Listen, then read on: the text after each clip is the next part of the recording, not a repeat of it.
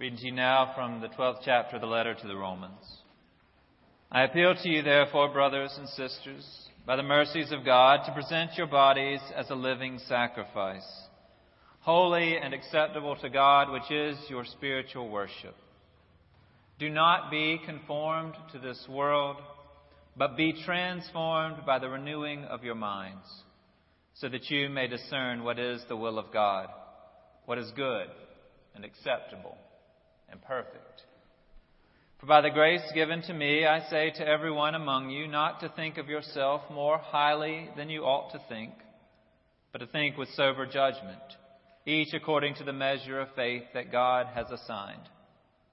For as in one body we have many members, and not all the members have the same function. So we who are many are one body in Christ, and individually we are members one of another. We have gifts that differ according to the grace given to us.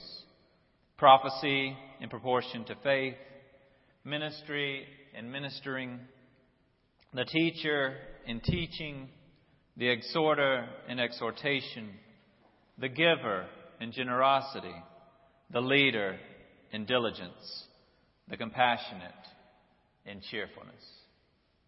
This is the word of the Lord. Thanks be to God.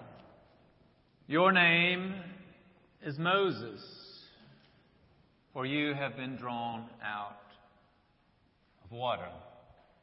Present your body as a living sacrifice, for you are a member of the body of Christ. You are the Messiah, the Son of the living God. I'll call you Peter, because you're the rock on which I will build my church. In each of our readings this morning, we have heard identities proclaimed, professed, named. Each identity directly tied to God.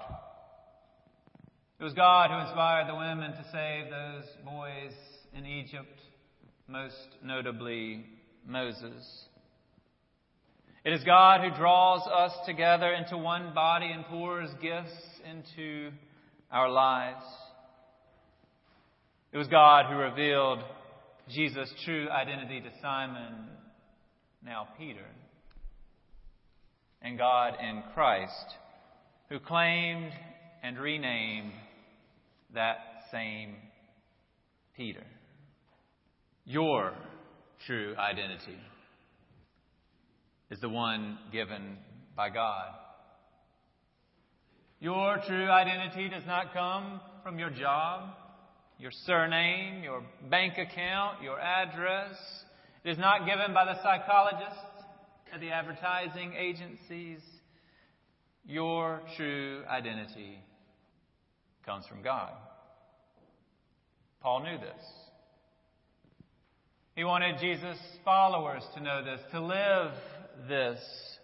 It's what's behind his easier said than done teaching, do not be conformed to this world, but be transformed by the renewing of your minds. My mind needs renewing frequently. Sometimes it's because I think too highly of myself than I ought. But more often it's because I think too lowly. I began to think more like the world than like Christ, particularly about myself. Rather than embrace who I am as uniquely gifted, peculiarly made in God's image, I start to think of who I am not and what I am not in relation to others. I also have this bad habit of thinking what I think you think about who I am not. Did you follow that? I sometimes see how other pastors are. That pastor is dynamic. That pastor is caring. That pastor is spiritual. That pastor is outgoing. And I start to think, well, I am not those ways. I wish I were more like them. I can do the same with regular non-pastor dudes too. He's rich. He's good looking. He's funny. He's handy. I read a book this summer that really spoke to me. It's called Quiet. I was reading it at the beach, and my family noticed the title, and they started trying to tiptoe around me while I was reading it, which was comical in a house with 4 children, 10 and under the same roof. The book of Quiet is not about silence. It's about honoring the gifts of quiet people. The subtitle is The Power of Introverts in a World That Can't Stop Talking. Susan Cain, the author, writes about the rise of celebrated extroversion. Until 100 years ago, quiet people were often the admired ones. Think of your grandfather, who rarely said anything, but when he did, every word seemed wise and powerful. He could say without raising his voice, "I'm disappointed in you." And it would have far more effect than 100 outwardly emotional fits. As extroversion became the ideal in our country, you know how to win friends and influence people. Introverts began to seem unusual, mysterious, or boring. Assumptions were made. I guess he doesn't want any friends. Or I suppose she prefers a book to fun. The truth is, he wants real friends, deep and lasting friendships. He doesn't need many, but he does need that core. The truth is, she forges relationships around an idea, something she's interested in. It's what she's researching in that book she's reading, and it's that common interest that leads to her friendships, that leads to the fun she enjoys having. What the introvert needs in the end is exactly the same thing as what the extrovert needs: permission to be him or herself.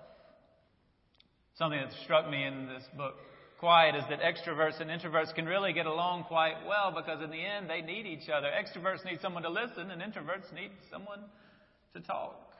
It works well. The problems arise, as always, when one puts his need over the need of the other. When he assumes his way is the right way to be. That isn't that different than what Paul is arguing here in Romans, or what he's argued in 1 Corinthians. Don't be so worldly, he says, as to think there is one best type of person. That's conforming to the world. If we're transformed by the renewing of our minds, we realize that God has made us differently. And for good reason. We don't all win friends and influence people the same ways. We are many, with many different gifts and personalities. But here's the tricky part. We, though many, are also one. We, though many, with our peculiar ways, are part of the one body of Christ, recognizing that we all have gifts to bring and personalities to offer that complement the ministry. If all were talkers, where would the listening be? If all were meditative, where would the action be? If all were students, who would the teachers be? If all were serious, who would make us laugh? One year I made a New Year's resolution to laugh more. Now there is an introvert's resolution. Through my introspection, I recognize that I am overly serious, and I resolve to laugh more. I'm grateful for the people who help me laugh. Help me take myself and the world less seriously. And I notice that I laugh the most, or more importantly, that I am at my most joyful when I'm good with who I am and my little unique to me portion of the body of Christ. When I don't wish I was more like someone else. Marva Dawn has noted in her book about Romans, about the passage we read today, that when Paul says the compassionate serves in cheerfulness,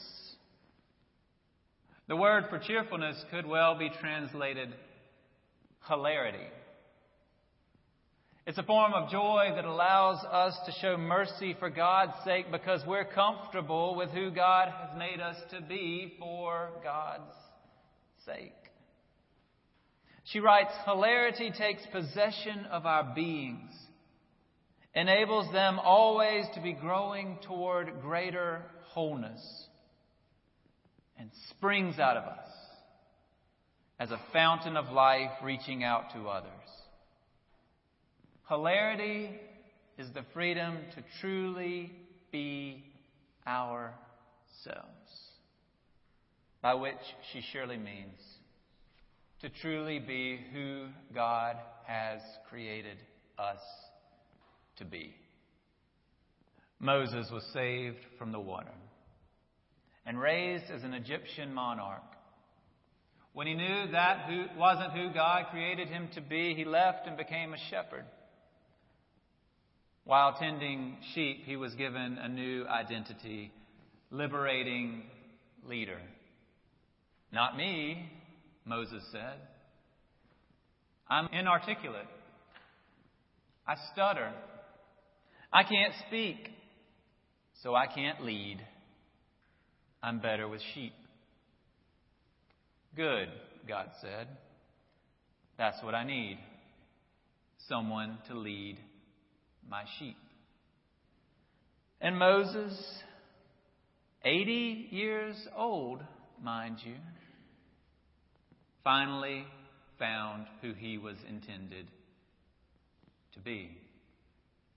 Paul was first called Saul, and Saul was brutally faithful to a strict interpretation of the law of Moses. He watched approvingly the stoning of Stephen.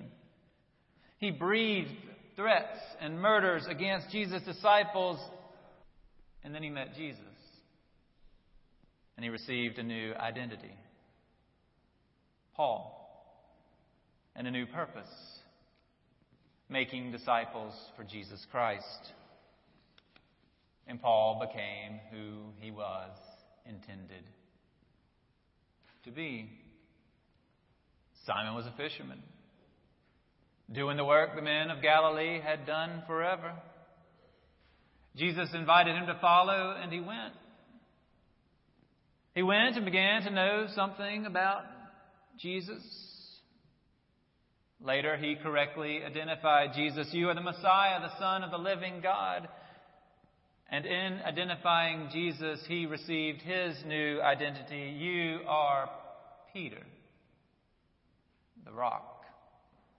And Peter became who he was intended to be, even if at times he forgot. What each of these men came to know, some days better than others, is that God gifted them in a particular way for a particular purpose. Moses to lead, Paul to transform, Peter to proclaim. They eventually became who they were intended to be. And now, it's our turn. When we, like Peter, have come to know Jesus' identity, we can be more secure in being who we were intended to be. When we recognize that Jesus is the Messiah, we don't have to be the Messiah. We're the Messiah's followers. His one body made of many parts. Many unique, peculiar, redeemed, God-made parts. Each of us free to be who we were created to be in our own weird, hilarious, faithful ways. And that is something to laugh about. Thanks be to God. Amen.